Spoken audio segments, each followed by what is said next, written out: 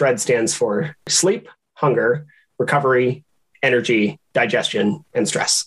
Wow. And if any of those things like go wonky or go the wrong direction, then something is probably off. And for me, I actually add two things to that, would be libido and mood.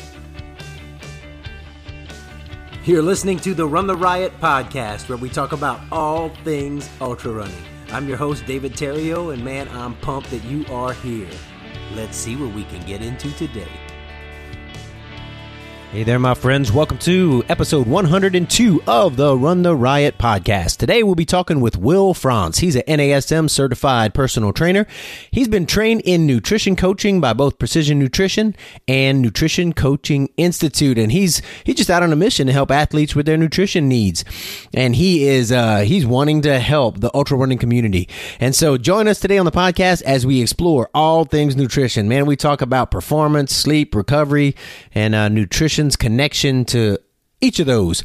And as you heard in the intro, man, we talk about some things that poor nutrition, some indicators of poor nutrition and training. So yeah, listen along as we go all over the place and talk about all things nutrition. So before we get started, real quick, I need you to talk about races. Have you signed up for the Full Moon 50K yet? I know it's in July of next year, but go ahead and sign up. I mean, just do it. You know you want to race it, especially if you're going to do the Arkansas Traveler. It's a great race to go to scout out the area, and it's the same start finish as Traveler.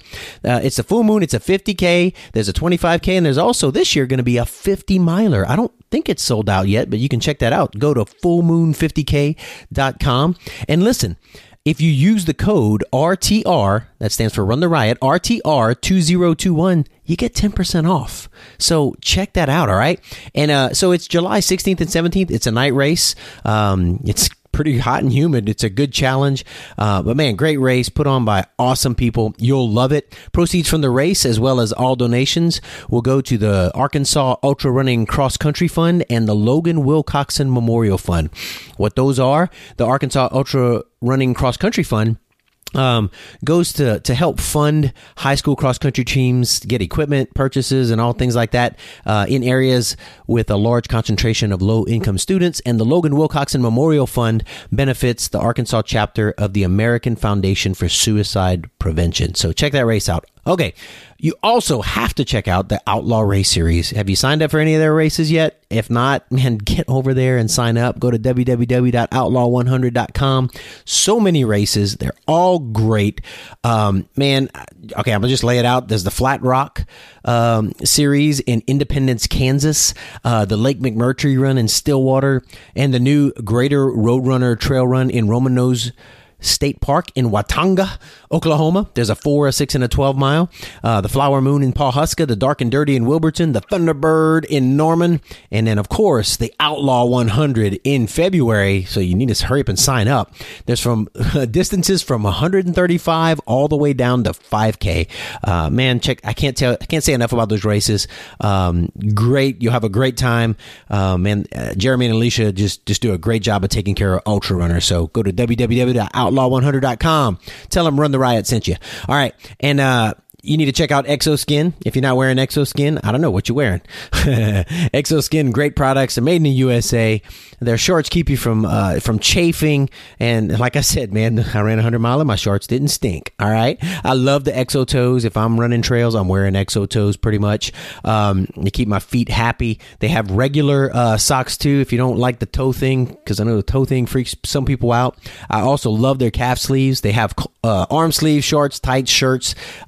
They have Exo underwear, the liners to help keep you even more chafe free. Or if you don't like to wear the tights, you can wear those under regular running shorts. Go to www.exoskin.us and use the code RUNTHERIOT and you get a discount. And best of all, man, there's a 30-day money-back guarantee. Man, order the thing. If you really just don't like it, you got 30 days to return it for a refund.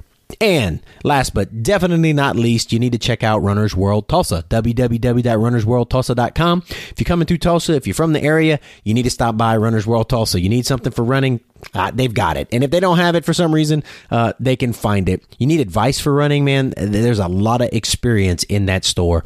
So shoes, packs, nutrition, watches, clothes. Like I said, they even have a treadmill with an altitude tent over it, and you can do a protocol to help you for that mountain race that you signed up for. If you get into Leadville, like I'm hoping to get into Leadville, I might have to go run in the altitude tent, get myself ready. So check out Runner's World Tulsa.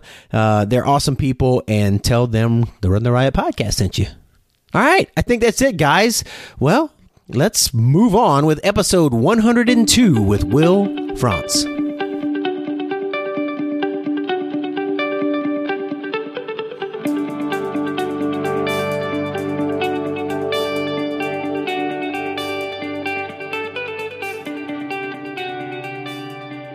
All right, welcome to the podcast, Will. How you doing, man? I'm doing all right, man. How you doing today? Oh, I'm good, man. We're just a full day of life, I guess you can relate. Yes, absolutely. It has been snowing heavily here. So it's been days of shoveling and trying to deal with downed tree branches and all that stuff. So with you. Oh, man. Well, you say that like I know what you're talking about. I'm from Louisiana and I'm living in Oklahoma and we hadn't seen any yet. Where are you, man? Where you at? I'm in Salt Lake City. Okay. It has been a really dry year here until 2 days ago, and then it just dumped over a foot of snow. So it has been an interesting couple of days here. Oh man, you see, since I've been here in Oklahoma, we've got a little bit in Louisiana a few times, and then since I've been in Oklahoma, last year we got some good snow. But man, I don't know what to do with that. I wouldn't know how to deal with that, man. Yeah. Honestly, nobody else does here either. Okay. It's kind of one of those things. I've worked at a ski resort the past 5 years, and I know what to do when I'm in my giant machine making ski runs flat, but I don't know how to deal with it in my driveway. You just kind of got to get rid of it somewhere. Yeah. Well, it's funny in Louisiana, a bunch of us Cajuns, South Louisiana, we get snow and they're just cars in the ditch everywhere. just it's bad. Will. Oh yeah, hey, man. Well, thanks so much for joining me on the podcast. We didn't get on the podcast to talk about snow, but Will, tell our audience a little bit about your background, because we're going to talk about nutrition today, and so some of the listeners are going to go yes, and some of them are going to go man, you got to tell me what I shouldn't be eating and stuff. So, well, tell me a little bit about your background. Who you are and what you do. Yeah. So, very short version is I've always been an athlete in some way or another. Played sports. I was fairly overweight in my teens. Okay. And when I hit about the age of 20, I finally found some exercise stuff that helped me lose a bunch of weight. And it was great. Got me kind of the body I wanted and got me really strong. There's a bunch of body weight stuff and kettlebells and cycling. And nice. I also ended up with a bunch of injuries because I didn't know what I was doing. I was 20. Yeah. I worked out really hard, 1-2 hours a day, and didn't eat enough food because that's how you lose weight real fast. Yeah. And you end up with ankle injuries and knee problems and hip pain and this other stuff. And I've always been able to push way harder than my body can probably handle. Yeah. So that's kind of where that came from. And then I got into the nutrition coaching and personal training sphere because in my mid 20s, my dad died, and he died from this long struggle with Hep C. And when you watch that fall down, you don't want anybody else to have to experience anything like that. Yeah. So that's kind of how I entered that realm. And after spending a couple of years dealing with strength and fat loss clients and things, I really fell just kind of backwards into the ultra community. Yeah. So my girlfriend's dad's an ultra runner. I've helped volunteered at a race out here a couple times. The gym where I currently work is big in the ultra and cycling and outdoor community. Yeah. And I realized nutrition is a big thing that just isn't, everybody talks about it, but nobody really dives super deep. So I got a little obsessive, as I'm very intent to do. Yeah. And this is where we find ourselves. I find myself on a podcast talking about nutrition to ultra people. And nice. I really love it, man. I've found a lot of support and openness in the community. I'm really new, but I definitely going to be able to help. So it's kind of why I'm here.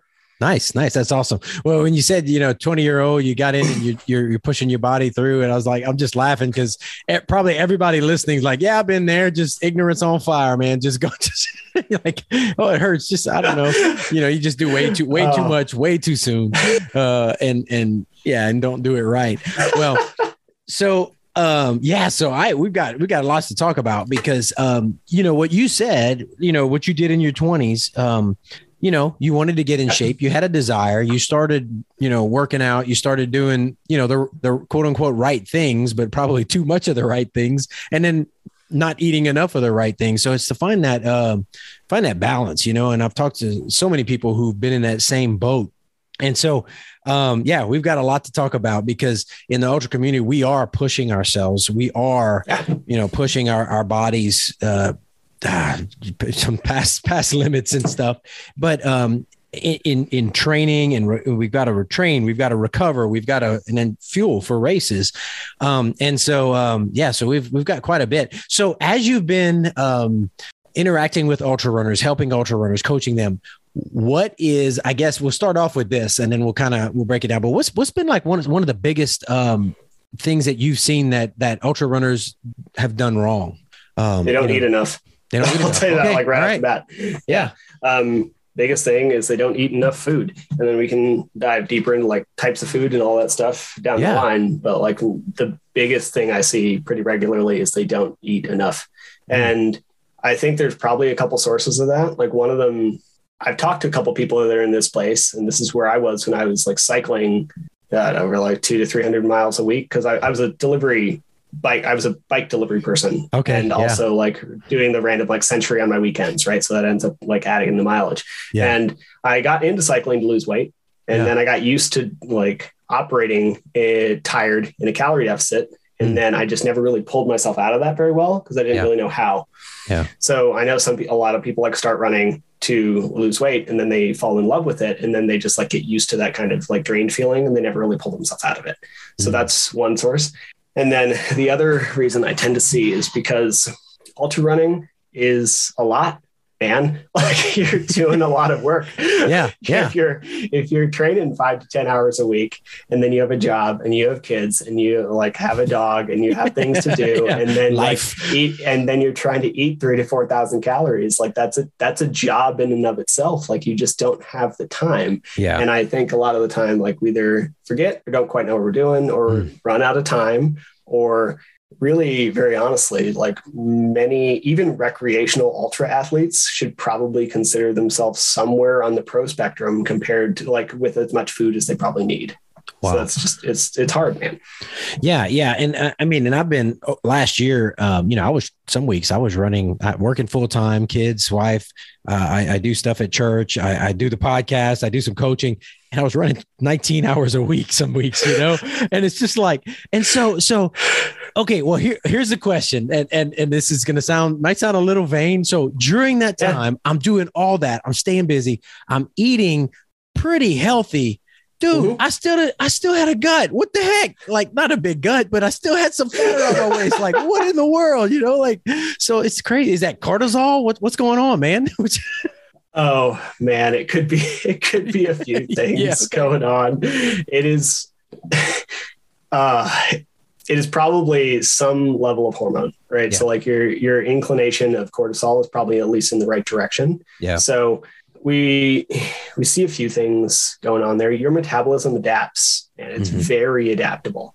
Right. And your body doesn't really care what your goals are. It cares to keep you alive. Right. Like it just wants you to stay alive long enough to procreate. And then it really doesn't care about anything else much beyond that. Yeah. So as long as you're alive, it feels like it's doing its job. Yeah. So you'll see different adjustments in hormone levels depending on what's going on. And it could be cortisol. Like if you have a bunch of stress, that will shunt a little more of that fat to your midsection. If you are not sleeping and not like getting the recovery you need, you cannot produce human growth hormone. You cannot produce enough testosterone. And if you don't produce enough of either of those hormones, then you're going to severely reduce your ability to burn fat, burn lipids. And so if you're end up in that space, then those could be things going on. And then the other thing that might be happening there is just genetics, right? Yeah. Like you can't really control which order fat goes on and off. Right. And there's a little bit of, depending on sex there. So like women tend to hold a little more on their hips, men tend to hold a little more in their gut, but it's very, very genetically dependent. Some people can have a 6-pack at 15% body fat, and then other people need to get down to like 5 before they really see it. Yeah. And some of that is going to be very strength based. Like if you have bigger abs, then you'll see them a little faster. Right. But beyond that, there's not a lot you can do. So I have a feeling it's probably a collection of all those things. I would say, because especially when training that much, sleep is like, it's probably a huge part of it. I'm glad you said that, because the sleep, and you don't get enough sleep, your body's stressed, so they feed off of each other, I'm sure. But I think a lot of it has to do, because if I get 6 hours, I wake up at 4 every morning. If I get 6 hours of sleep, that's pretty good. A night, that's a lot. I usually get more like 5, and when you're training hard, that's probably not enough, right? No, I mean, I pretty much promise you that is that's what's going on there. There's your problem right there. It's likely it's likely a lack of human growth hormone that can turn into testosterone, and you're just not going to get the like fat burning ability that you need to. And we see this a lot in very high level athletes. So they've actually done some studies on the athletes that were very lean when they were about 18 tend to be a little heavier when they're in their late 20s, and vice versa. So athletes that were a little on the heavier side when they were in their late teens tend to be very lean when they're in their like late 20s and early 30s. And it's just that like testosterone and general hormone production that kind of carries over, because your body will do what you teach it to do. Yeah. That's so I got to find time to sleep, man. I don't have time for that. Come on, Will. Yeah, man. I feel you. Oh man. All right. Okay. So all right. No, I just wrote down here on my little piece of paper, sleep. All right. I'm going to work on that. I mean, seriously, like I really am going to work on that, because I've kind of thought that, before as part of the issues. And anyway, I'll figure it out. Very good. And I mean, I would like to dive into that for a second, because I know everybody's like really busy. So quality is going to matter more for you than quantity, right? So like, I realize people don't have a ton of time. Yes, you would probably do better within this like 7 to 9 hour range that they recommend. But if you can get your like sleep environment and quality up, then you can get away with a little less. Yeah. And then there are people that also just need less. It's very rare. We're talking like 1 in a few million people. Yeah. But like Jocko Willink is a very, very famous example these days. And he sleeps about 6 hours a night on an upper end. And he does very well. And 2 of his kids do the same. And then one of his kids is like his wife, who needs like closer to 8 hours. Yeah. You do have some genetic predilection towards sleep. Okay. Yeah. And I have to say this, when I sleep, I'm so tired, but I fall asleep very fast, like 30 seconds a minute, I'm out. And then I sleep really well. So when I'm there, I'm there, dude. So that's good. I just need to extend it out a little bit. I bet if I could probably get another half an hour to an hour on the regular, that would probably be really good. So we'll see. Help a lot. Yeah. Okay. All right. No, it's good, man. Awesome. I'm getting homework. All right. So, we can go a long way. Okay. So let's talk about, let's go back to, to calories and training and all. You said a lot of people they just don't eat enough. And that's probably true. And one of the things I think I put when I emailed you, we were talking about, I said like ultra gut. I was joking because a lot of ultra runners, I mean, you see thin people, you see heavy set people, you see just, and still accomplishing the thing, but, accomplishing their races, but you think, wow, how can, all these people be putting in so many miles and still, I don't know, I'm not saying being fat, but just not be super skinny. And I know there could be a variety of reasons, but, I don't know, just not eating enough, having some issues, Yeah, for sure. I mean, some of that is going to come down to like how your metabolism works as well. Yeah. So like if we're trying to perform in an ultra and that is at a like polar opposite direction from trying to lose fat. And that's just a thing I tend to stress with clients early. Yeah. So we could call this like the triangle of goals or triangle of awareness is what my like coaching cert calls it. And at one end of the triangle, you have, or like one vertices of your triangle, you have fat loss. Another vertices, you have performance. Another vertices, you have like longevity, right? So if you're trying to live to be 120, your eating is going to look different than if you're trying to run an ultra or squat 600 pounds. And it's going to look different than if you're trying to get on stage as a bodybuilder, right? So if you have those two, you can be anywhere on that triangle, but you can't be two places at the same time. Yeah. And you can kind of cycle through your year. And that's honestly a really good thing to do. So if your goal is kind of fat loss, you shouldn't do that in the 2 months before your ultra. It's probably not going to serve you super well. Yeah.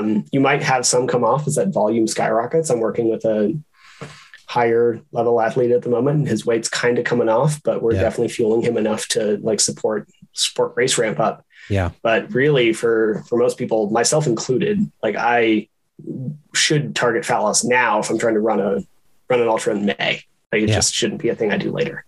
Gotcha. Yeah. So you, what kind of, if we're not fueling ourselves enough in training and preparing for a race, how does that manifest itself, in our lives and our health? What does that look like? I think one of the things you said when you were doing injuries is, maybe explain that. And are there other things that'll say, hey, we need some more calories? Yeah, you're going to have a bunch. Okay.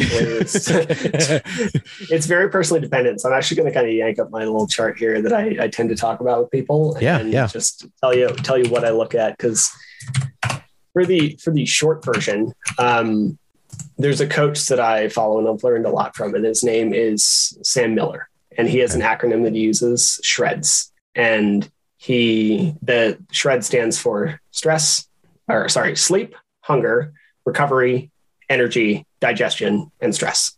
Wow. And if any of those things like go wonky or go the wrong direction, then something is probably off. Okay. And for me, I actually add two things to that. When I'm working with people would be libido and mood. So, because those are what have crashed for me in the past. Like when I was training really heavy, whatever, my libido went through the floor because I have no testosterone. You can't have it. And I don't care. Like I don't care what your sex life is, but I care that you have a libido because it's a signal that you have enough testosterone. Yeah. Right? Yeah. Right. And it's then healthy. Mood. Yeah, exactly. And then mood, I've worked night shift. I've under 8, and one of the top things to go for me is my mood. I just turn into not the most pleasant human being to be around. Yeah. So this says something's not right if your mood is garbage, I guess. Mm-hmm. Yeah. 100%. Okay. All right. So those would be kind of the things. And we'd call those like biometrics. If you want to dive into it, it's like these like metrics of your biology that are signaling to you. And I keep an eye on them as I work with people.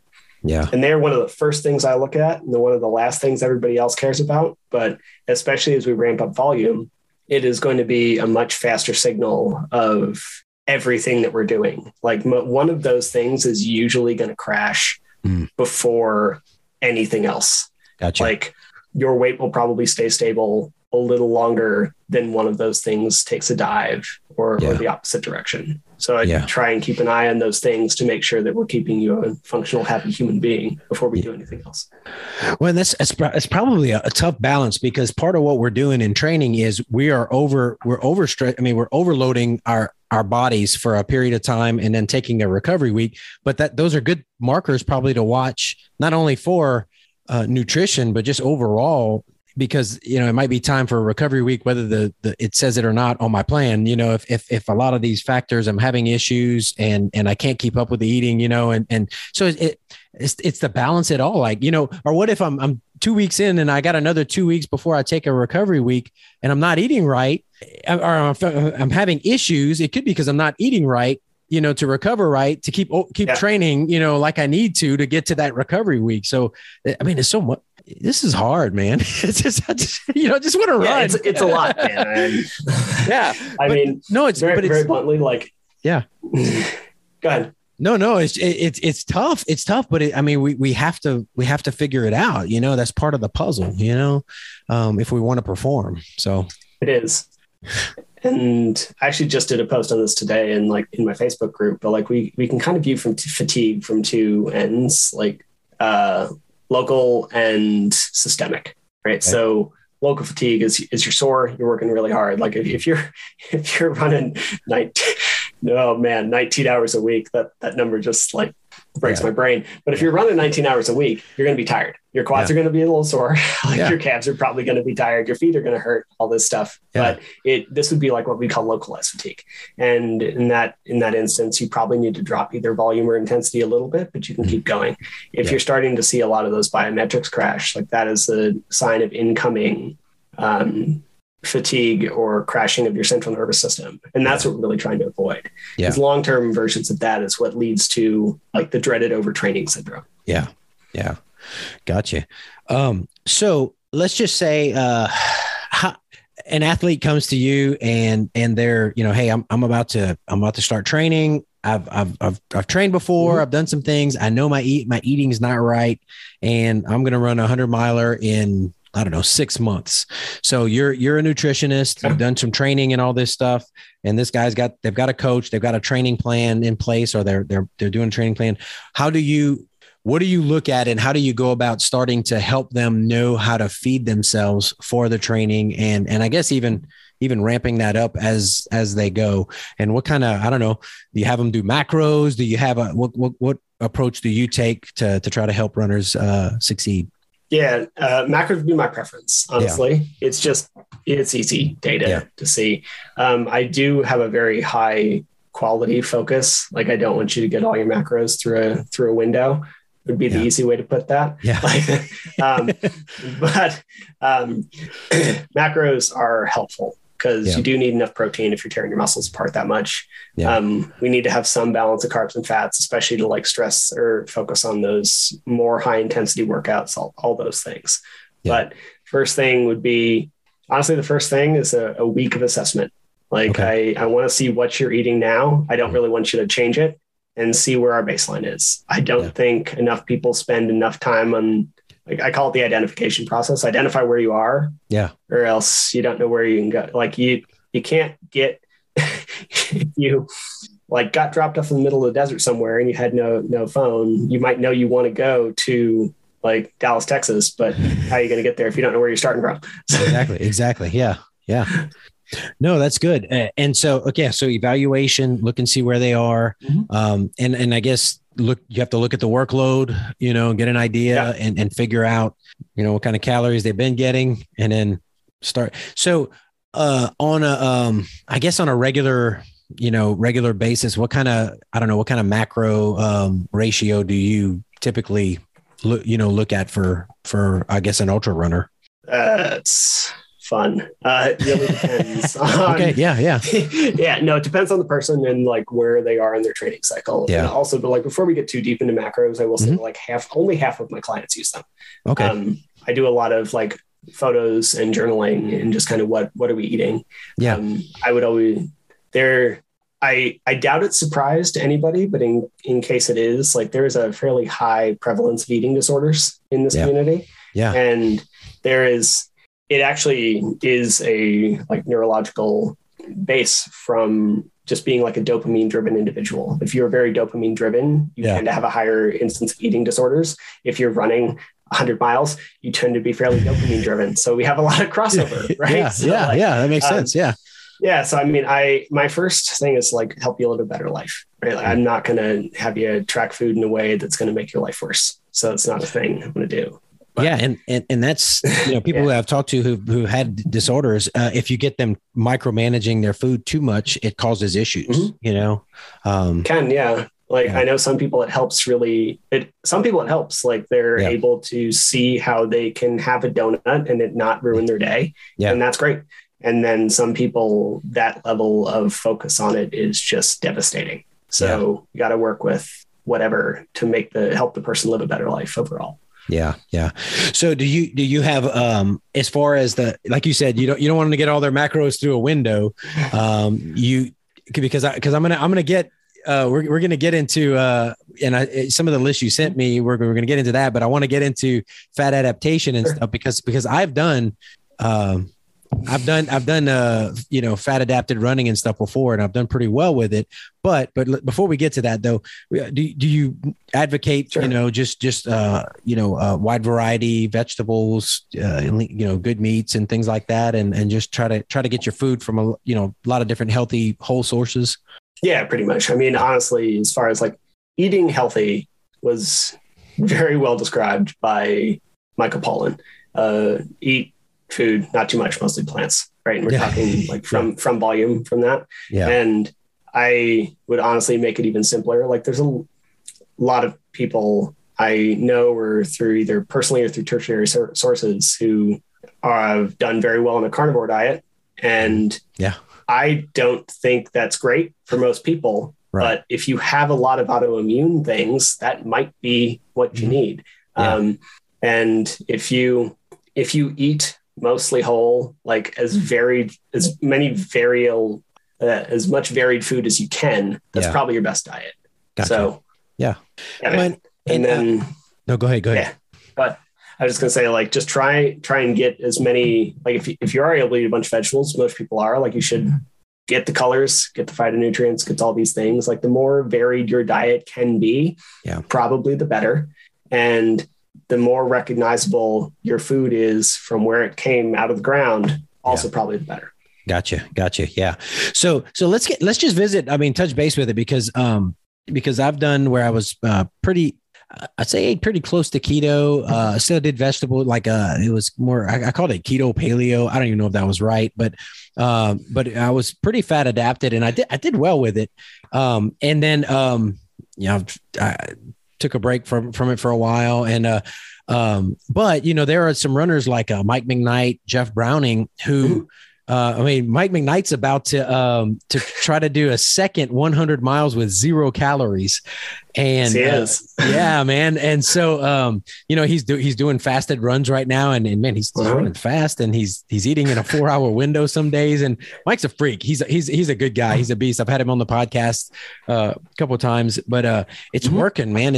Even like Jeff Browning, if you read his story, he was, he's older than I am. I'm 47 and he considered, retiring from ultra running and he discovered running fat adapted and, it kind of gave him a new lease with the inflammation and things like that. And it seems to work for him. But I think like you said, it doesn't work for everybody. I've seen people try it and just crash and burn too. So I don't know. What would you, from a nutritional standpoint, what do you say if somebody comes to you and they're like, hey, I'd really like to try this? How do you approach that? How do you deal with it? Do you try to steer them or you try it for a little while or what do you do? Yeah, it's a really hot topic and it's fairly complicated and I definitely want to address it. I am actually not dogmatic on this one way or the other. Okay. So I don't care what you want to eat. I will explain to you the physiology of how carbs work in your body, and then you can choose to use them or not. It's kind of how that works. Yeah. And that's how I work with my clients. Like carbs help you go faster. Mm-hmm. That's it. Yeah. And if you are not concerned about having that like sixth gear, then fine. Yeah. That's pretty much what I have is the very simple version. As far as like fat adaptation, it is fascinating. So I've been actually diving into this fairly deeply over the past couple months and trying to think where to start. So fat adapted, if you have been running long distances for a fairly long period of time, you're probably already what most people would consider fat adapted. Yeah. You're already running at a high enough volume and running at hopefully, if you're training for ultra the way most people should, running at slow enough volumes to where your body is very good at using lipids for fuel. Yeah. Yeah. So going into a keto diet for someone who's been running for a fairly long period of time probably is not going to help all that much. Gotcha. I've done keto. Like I don't have a lot of judgment there. I spent a few months in it straight. It was interesting. But yeah, it is probably not going to make a ton of progress for you. Right. Yeah. If you are, when we study athletes in a lab and put them into a keto diet, we do see some changes in their metabolism. Yeah. So they get worse at burning carbohydrate. They get a lot better at burning fat. Mm-hmm. And it's very interesting. Yeah. But when they actually go to perform, there seems to be no real benefit to their performance. It just doesn't change it all that much. That's now, if you are, go ahead. No, yeah, we got a slight delay, so I didn't mean to talk over you, but some of the things that I've read, kind of the same thing, and I think that's what you were, metabolic flexibility, being able to fuel with both. 100%. Yeah. Mm-hmm. So, and like that would actually be my concern more than anything else. Right. So that you'd have that gear, Yeah, exactly. Because like if you do go super into keto, then you're probably going to struggle to burn those carbs when you need them. So one of the things that also can happen to people is they'll go keto for like a lot of their race prep. And then on race day, they still use like gels and powders and like high sugar things to help fuel. Yeah. And their body's not as good at it. So you can't digest as much. And it's like often results in some gut issues. Yeah. Gotcha. And I think that might be the difference, like with Mike and Zach Bitter and Jeff Browning, they do increase their, like when their training ramps up, they do increase their carb intake. They're primarily fueling with fat, but they still, so they're very conscious of it. And I think they're doing enough to keep that flexibility in there, because when they race, they call it dual fueling. They're taking their carbs in along with the other, along with burning their fat. So they're tapping into both. So what they're doing is not strictly keto. Well, I don't know. Mike sometimes goes carnivore, but for a while, but I think that for the race, they're doing both. They're keeping that in there. Yeah. So yeah, for sure. And like, if we're looking at the best example of this is actually the cycling world. So Chris Froome won the Tour de France on a technically keto diet. Wow. This is much easier to do in the cycling world because they have power meters. If you have a very reliable power meter, you know how much glycogen you're using, within a few grams, and you can fuel that human being with just as much glycogen as they need, maybe like 10 extra grams to have them crush it.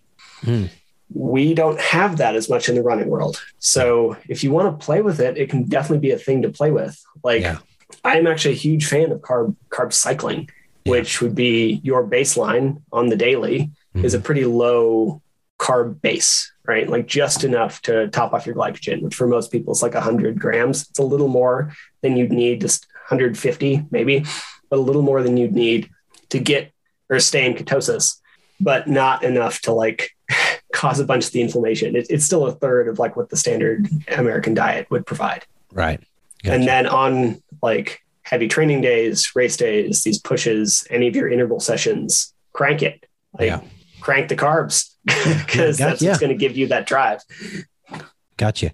No, that's good. It's good. And I think it's good to have, I don't know, when you get so caught up in it yourself and you're doing, it's good to have somebody, I guess, on the outside asking you the questions, helping you evaluate how you're performing, what you're doing, and, figuring out what's working for you, whether it be, regular carb-based diet or trying to play with, some fat adaptation within it, but like just asking a question, hey, are your workouts feeling flat? Are your intervals really, just then we need to up your carbs. We need to start playing with your diet. We need to do more because fitness is the ultimate. Even going into an ultra, the fitter you are, the better you will perform overall, even if we're running slow. So if you can't pop at it in the speed sessions and stuff, and you're not getting as fit as you can, your fitness will suffer. So you got to get fuel to pop to get fit. Yeah. 100%. But on that other end, like I will say, like I see these recommendations for carbohydrate intake for endurance athletes where it's like 10 grams per kilogram of body weight. For me, that would be 700 grams of carbs.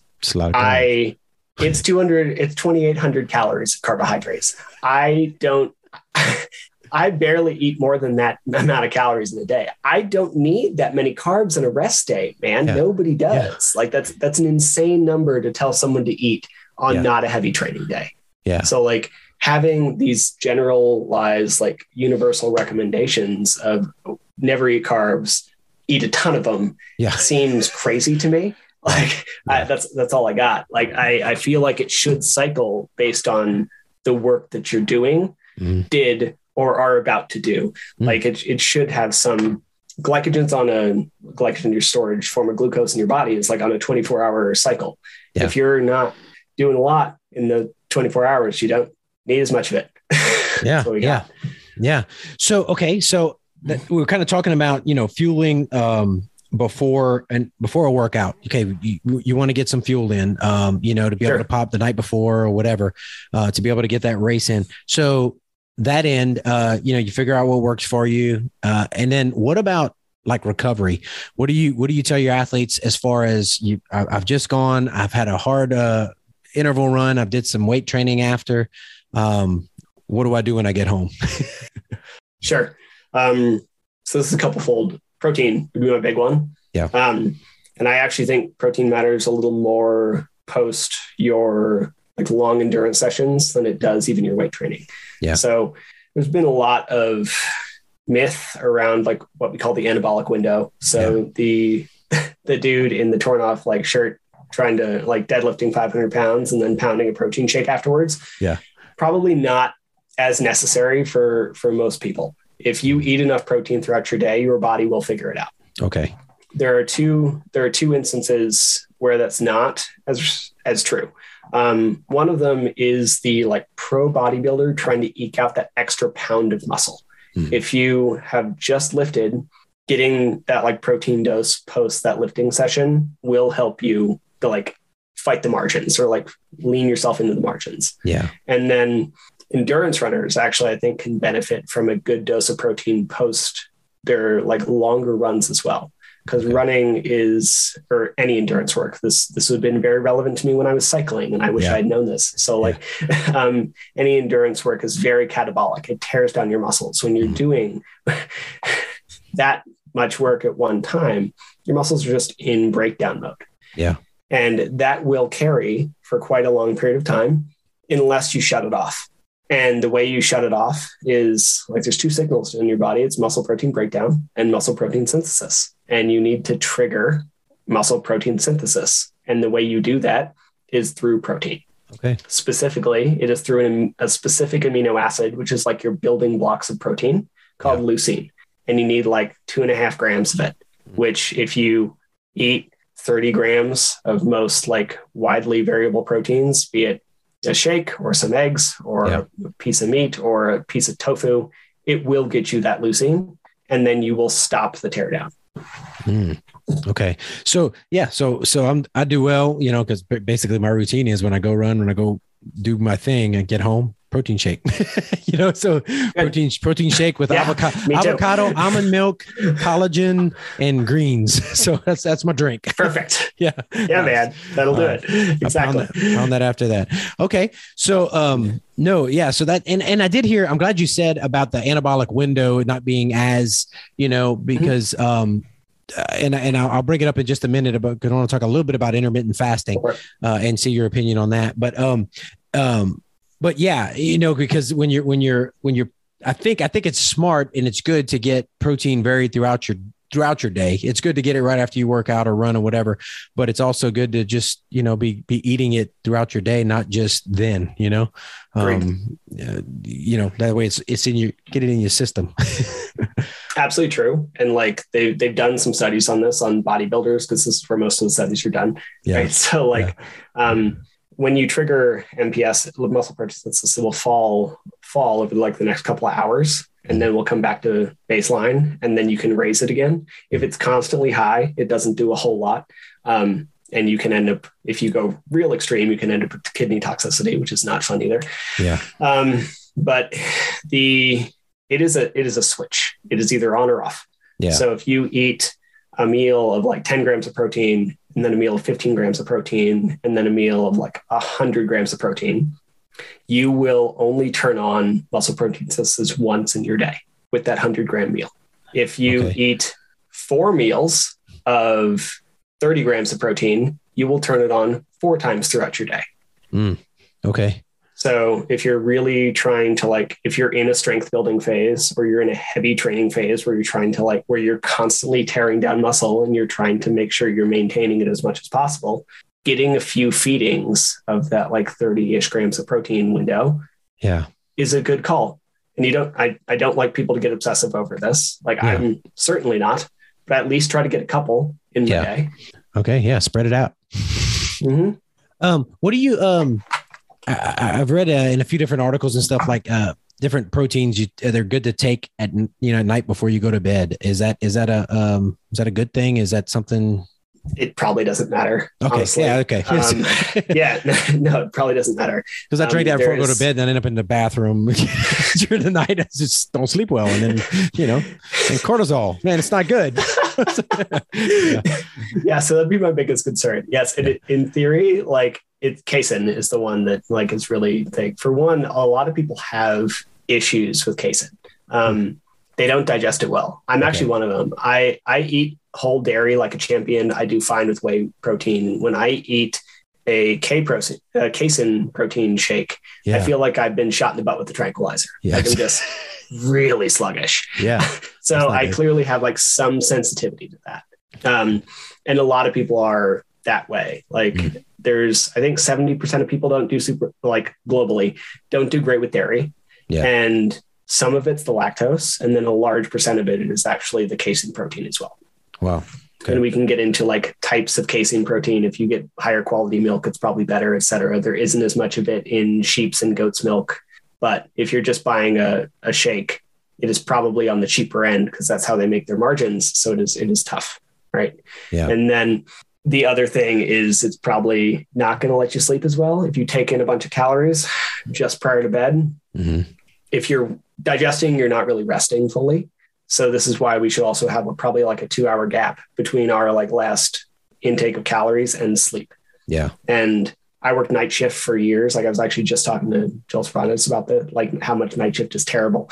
And I understand that sometimes your feeding windows are a little messed and I get it, but if you can, having that gap will help. And if you're in a high training window and you're currently leveraging a lot of carbohydrates, you might actually need a small snack before bed to keep your glucose levels stable. But for the most part, if you can be fairly well digested going to bed, you're going to sleep better, which will lead to better hormone production, et cetera. Gotcha. Do you, we have, 3 square meals a day, and then, bodybuilders will eat 5, circular meals a day, something or whatever, 5, spread it out during 5 meals a day. Do you have any kind of do you advocate any kind of way of eating, or how do you, is there any better way to do it? I've done it all. Okay. I'll start out with that. So I've done it all. The way I originally lost weight in college, and the reason I I was under eating, especially looking back on it, I actually did a 1 meal a day diet. And I did that for a very long time. It was fine. The OMAD diet. Bingo. It was fine. And I will say the benefits of it are probably twofold. One, it does remove some of that glucose dependency. Right? We have a huge incidence of diabetes in this country. Yes. And a lot of it is due to the high carbohydrate intake in our food and the quality of those carbs, and paired with a very sedentary, general lifestyle in this country. Teaching yourself to be a little more on the fat adapted, whatever, a little less dependent on carb state is probably not a terrible idea. And the other thing is it gives you a lot of mental clarity, man. I'm not all that hungry until 3 or 4 PM, and not the greatest right now when I'm training a lot, but it's nice to not being hangry is unpleasant. So it's nice to not have that control system. So those are some benefits. The only real timing physiological benefits would be around your workouts, trying to fuel what you're trying to do or recover from what you just did. And that would be either some targeted carbs and protein. Otherwise, it doesn't really matter, other than the muscle synthesis that we were just talking about. If your calories are the same throughout the day and you're not eating too close to bed, it doesn't matter at all. There are some like very detailed things where if you are going to do a like restricted eating window, you probably should front load your calories more to the morning. Okay. That is where they've actually seen the benefits. So like that is not what I did. I ate a gigantic dinner. But the studies that actually show like the benefits independent of calorie intake, all of them eat like 1,000 calorie breakfast and then like taper throughout the rest of the day. Okay. And that's because, I've toyed with intermittent fasting just to kind of try to, shed a little pounds and take more control over what I'm eating.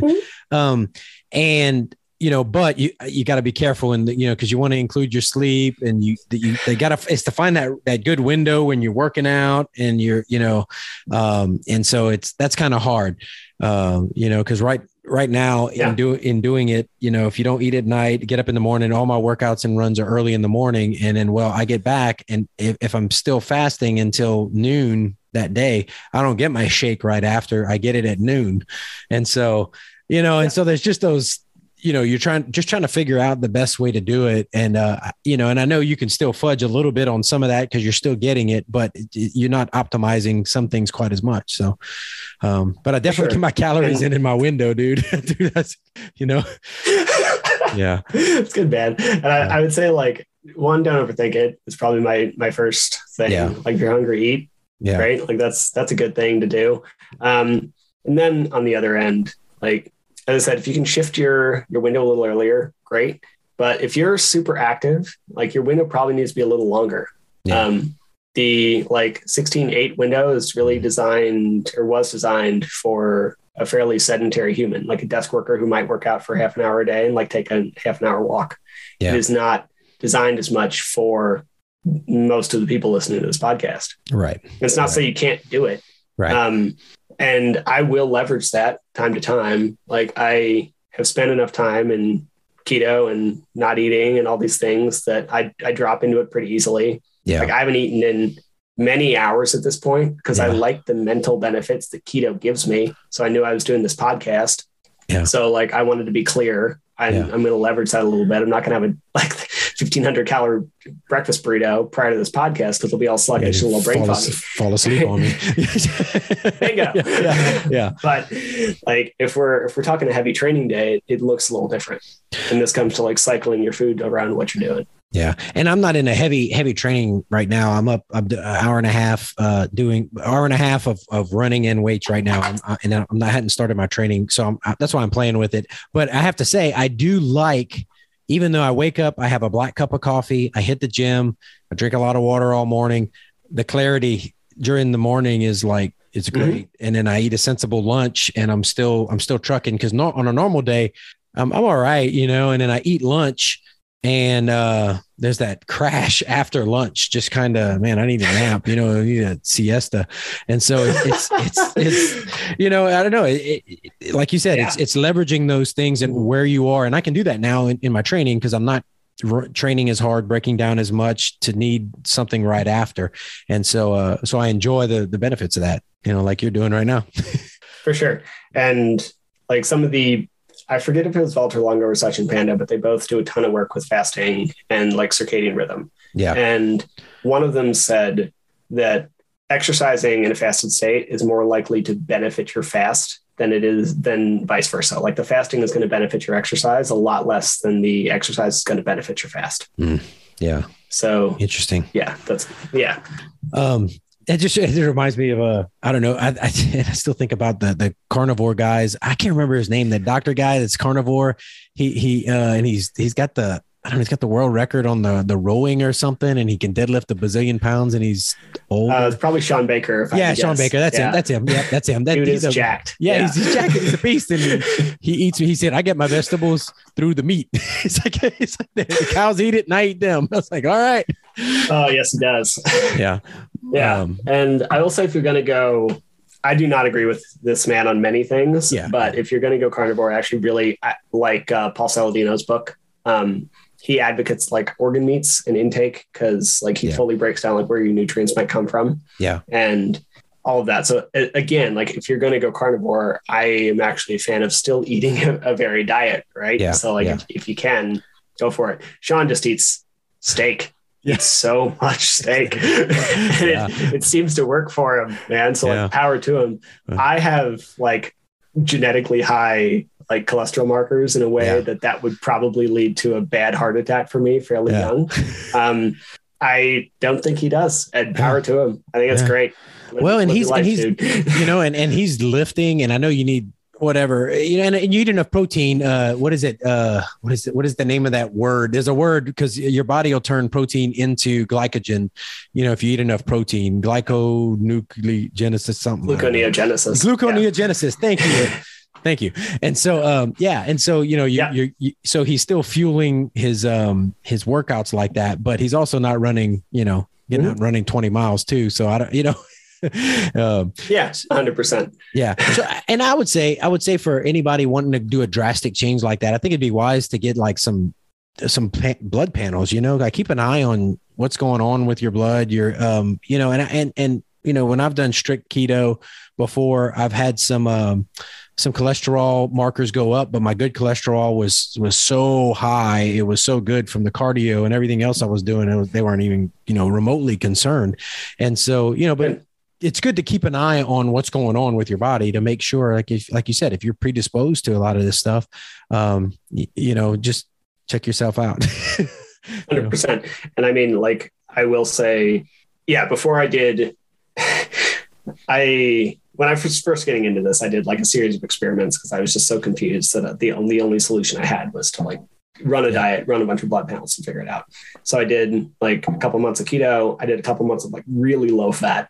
And then I did like a couple months of like very clean keto, which to me meant no dairy, because they've shown that the dairy will very specifically spike a lot of your lipid markers. Yeah. And then I did a very clean, like no seed oil version of low fat as well. Yeah. And no sugar is actually what it was, of low fat. And for one, that was a rough 6 months of just being a social pariah. So I don't recommend you weren't fun to be around, I'm sure. It was not super fun to be around. I couldn't eat a donut that my coworkers brought to work and all that stuff.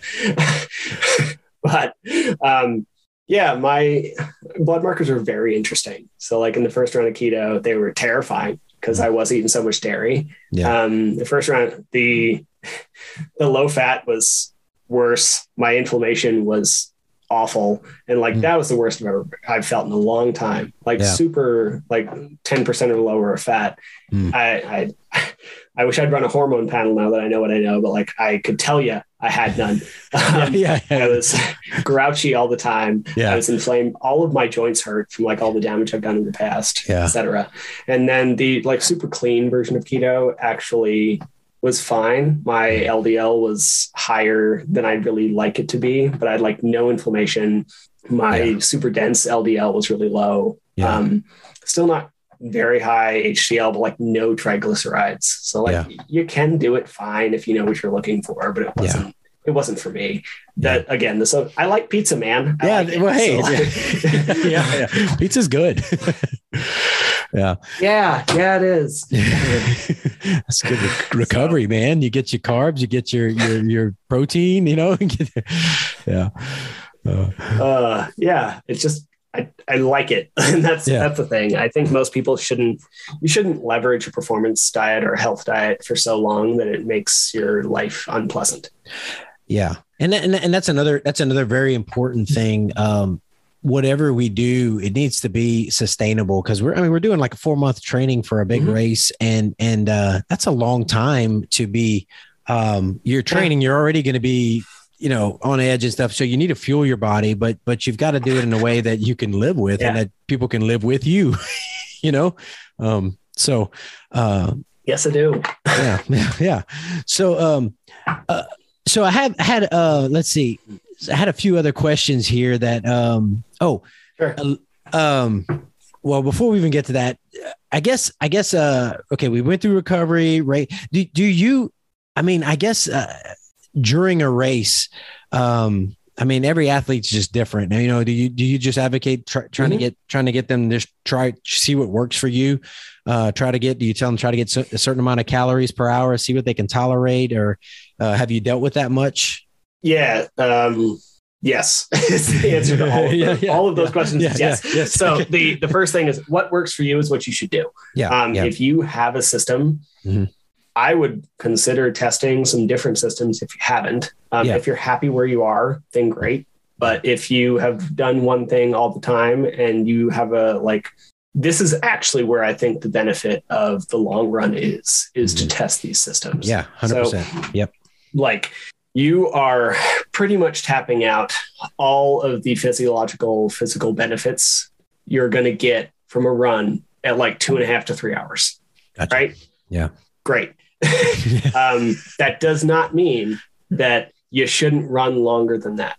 So if you just want the physical benefits of training, do 2-3 hour sessions. If you're trying to prep for a race, you might want to do a 6-hour session, because if you're going to run for 36 hours, you need to see what blows up. When your body starts to run out of glycogen and synthesis gets weird and you hit that 30 to 40 mile mark and your gut's all pissed off, you need to run some long ones. And that's actually the huge benefit I see from the longer run is testing your nutrition. Yeah. And hydration and chafing and all those things. All those things. Exactly. And mentally too. I mean, mentally, you've got to see where your head's going to go.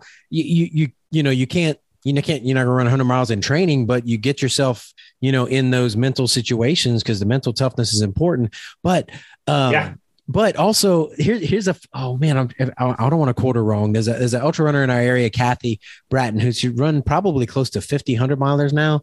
But she said, when you get tired, she's a beast. She's awesome. When you get tired, check your electrolytes. When you get cranky, get some calories. That's what I believe. I hope I didn't quote it wrong. Kathy, I'm sorry if I quoted you wrong, but, I've kind of I think that's pretty good. If you get kind of cranky and funky and mean, you need more calories in you or something.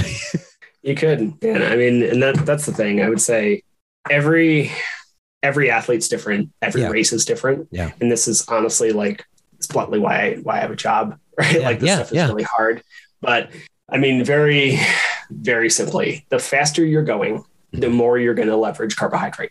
The higher your heart rate is, the more you're going to leverage carbohydrate. Yeah. The slower you're going, less so. Yeah. So if you're trying to run, if you're trying to pull an FKT on the Appalachian Trail, you're going to be booking it, but you're mostly going to be power hiking. Yeah. Yeah. So you can probably fuel on avocados most of the time. Yeah. If you're trying to run a 5K, you need a lot of carbs if you want to be competitive. Right. And then we can view everything in there as a spectrum, and altitude and elevation gain and all these things play into it. Yeah. But if you want your best opportunity to perform really well, you want to have glucose and glycogen kind of topped off to just where you need them. Mm-hmm. And I kind of view it as an IV drip.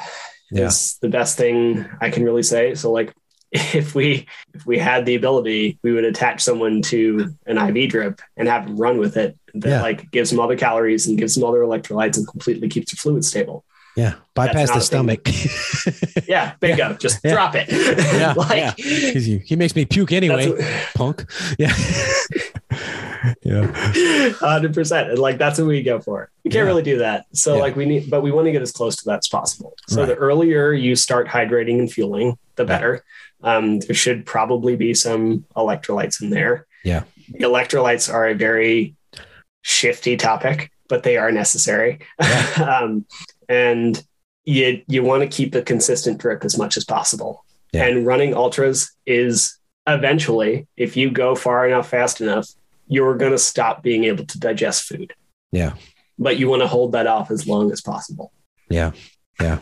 And like you said, and that's why being on this podcast is tough because there are certain statements you can make that are absolute, your body burns, but to say exactly what'll work for each person, you can't just say eat exactly this every morning. You can't, because everybody's different. Some people, like some people can tolerate certain things. Some people can't tolerate them. And so it's, like your job is helping guide people, to figure out what works for them to fuel them for what they need to do, 100%. Yeah. And like, I will say it's very training relevant as well. Like if you are fitter, if you have a better aerobic base, if your cardio is better, you need fewer carbohydrates to go at the same pace. Yeah.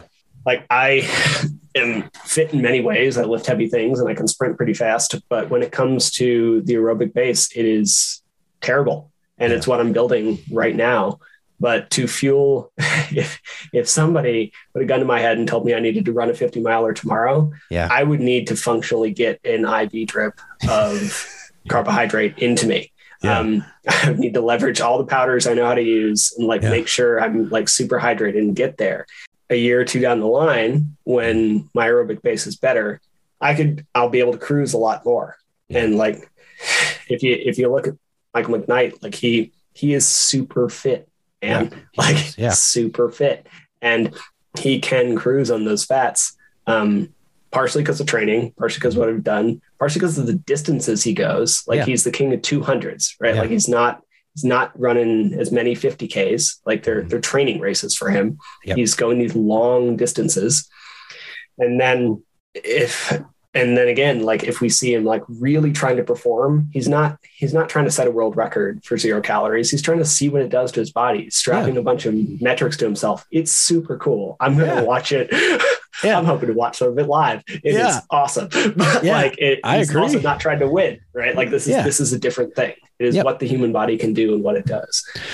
I was surprised. So I interviewed him after he did the his solo 100-mile 0-calorie run, and I was like, "That was just cool," because he's like, "I'm going to try it," and we talked about it, and I was surprised to see online that there were some people who you shouldn't do that. It's so dangerous. You're setting a bad example. And I was like, what?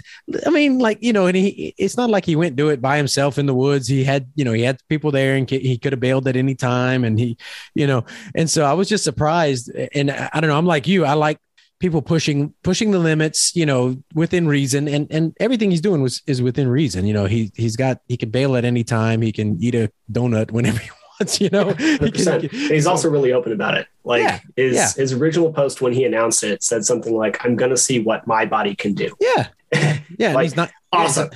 He's not advocating that. Hey, you got to do this too. Let's, no, he's like, I'm doing this and here's how I'm training for it. And we're going to do metrics this time, which is amazing. I can't wait to see, what's I'm going to dive into his, any bit of CGM data he releases. I'm going to just read it to death. I'm so stoked. It's going to be great. But man, it's not if I tried to do that, I would crash and burn so hard. I'm not that fit. It's not there. It's super cool. It's cool. He's trained for it. He's trained for years for this, because of, like you said, the type of races he's run. And so, And so it's cool to see people pushing those limits, trying the things and figuring out what's working for them. And so, I want to just encourage the listeners, they know I've had some crash and burns. I've had to, Moab 240, my stomach went south from stuff I was eating. I threw up all over the place and I had to bail because I was getting 0 calories in. And I learned from that and sure. I'm not going to drink that junk again. And, you figure it out for the next race. And so, it happens. And so if we can, And I mean, I'll say, if I could tell people, a few things, but one thing is your nutrition problems are often hydration problems. If I could bluntly state that, we need to focus on hydration more than we do food. Because very low levels of dehydration are going to highly affect your digestive tract. And it doesn't mean you can't run. If we look at, if you read Alex Hutchinson's book, Endure, they talk about how much weight people lose during a marathon who are winning a marathon. It's insane. They lose 10 pounds and they're super dehydrated, but they're already little bitty small dudes, Kipchoge is not a large man. Exactly. 10 pounds is a lot on him. Yeah, bingo. But like he is able to kind of fall apart for the couple days after that and just leverage it. Like if he had to run an extra 20 minutes, I don't know how well that would go, honestly. Like he's so good at running that distance, right? Yeah. And at that elevation. That's it. That's it. Whereas people looking into like digestion, you need a lot of blood volume is what it is. So as soon as you start to get dehydrated, your blood volume starts to drop.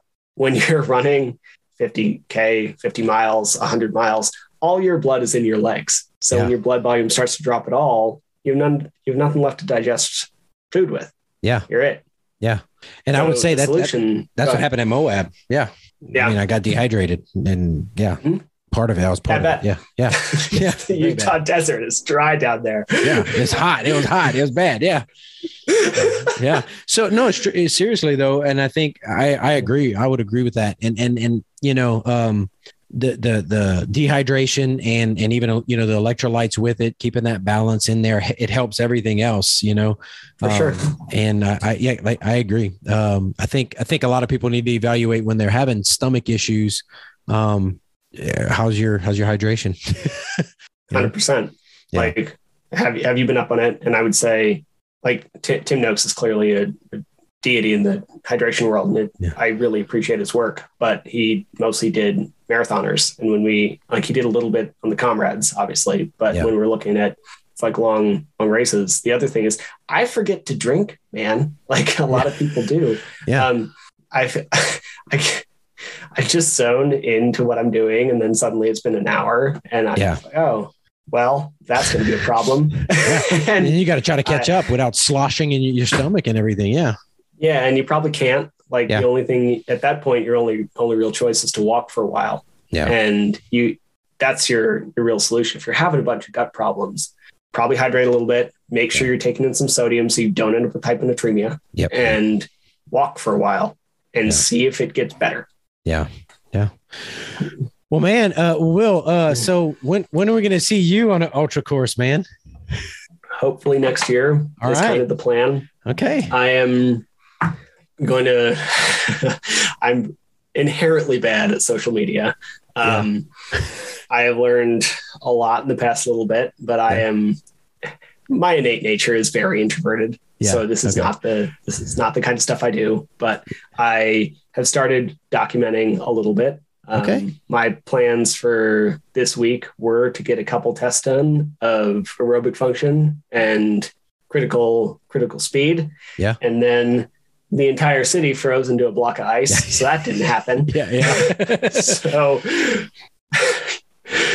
we're probably going to take a week to do some strength work and see where we end up after that. And then get the training rolling. I would love to, I'm going to do one this year. I don't know which one. My intention is probably Twisted Fork up in Park City, because that's the one that I have volunteered at and kind of what brought me into this world. I know it's not a big one but it is, as Jason Koop says, like pick one that you have an attachment to. So easy. Stupidly, that's probably the one because it's way longer. It's like 40 some miles and it's brutal, but that's the one. So we'll see what we got.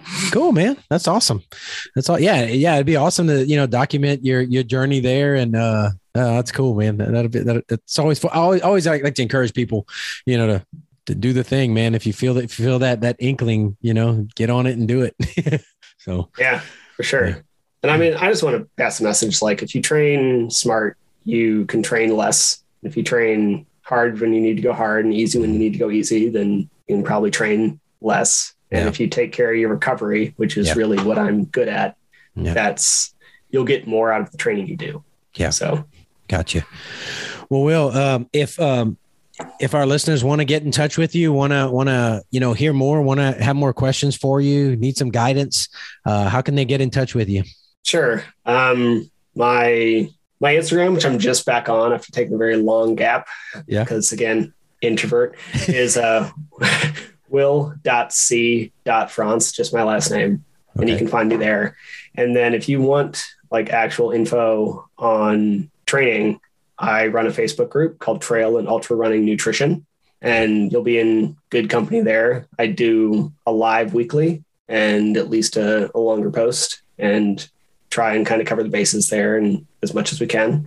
Awesome. And then another local coach and I, Michael Krasinski, ran a webinar back in November, I want to say, called Enjoy Your 50K.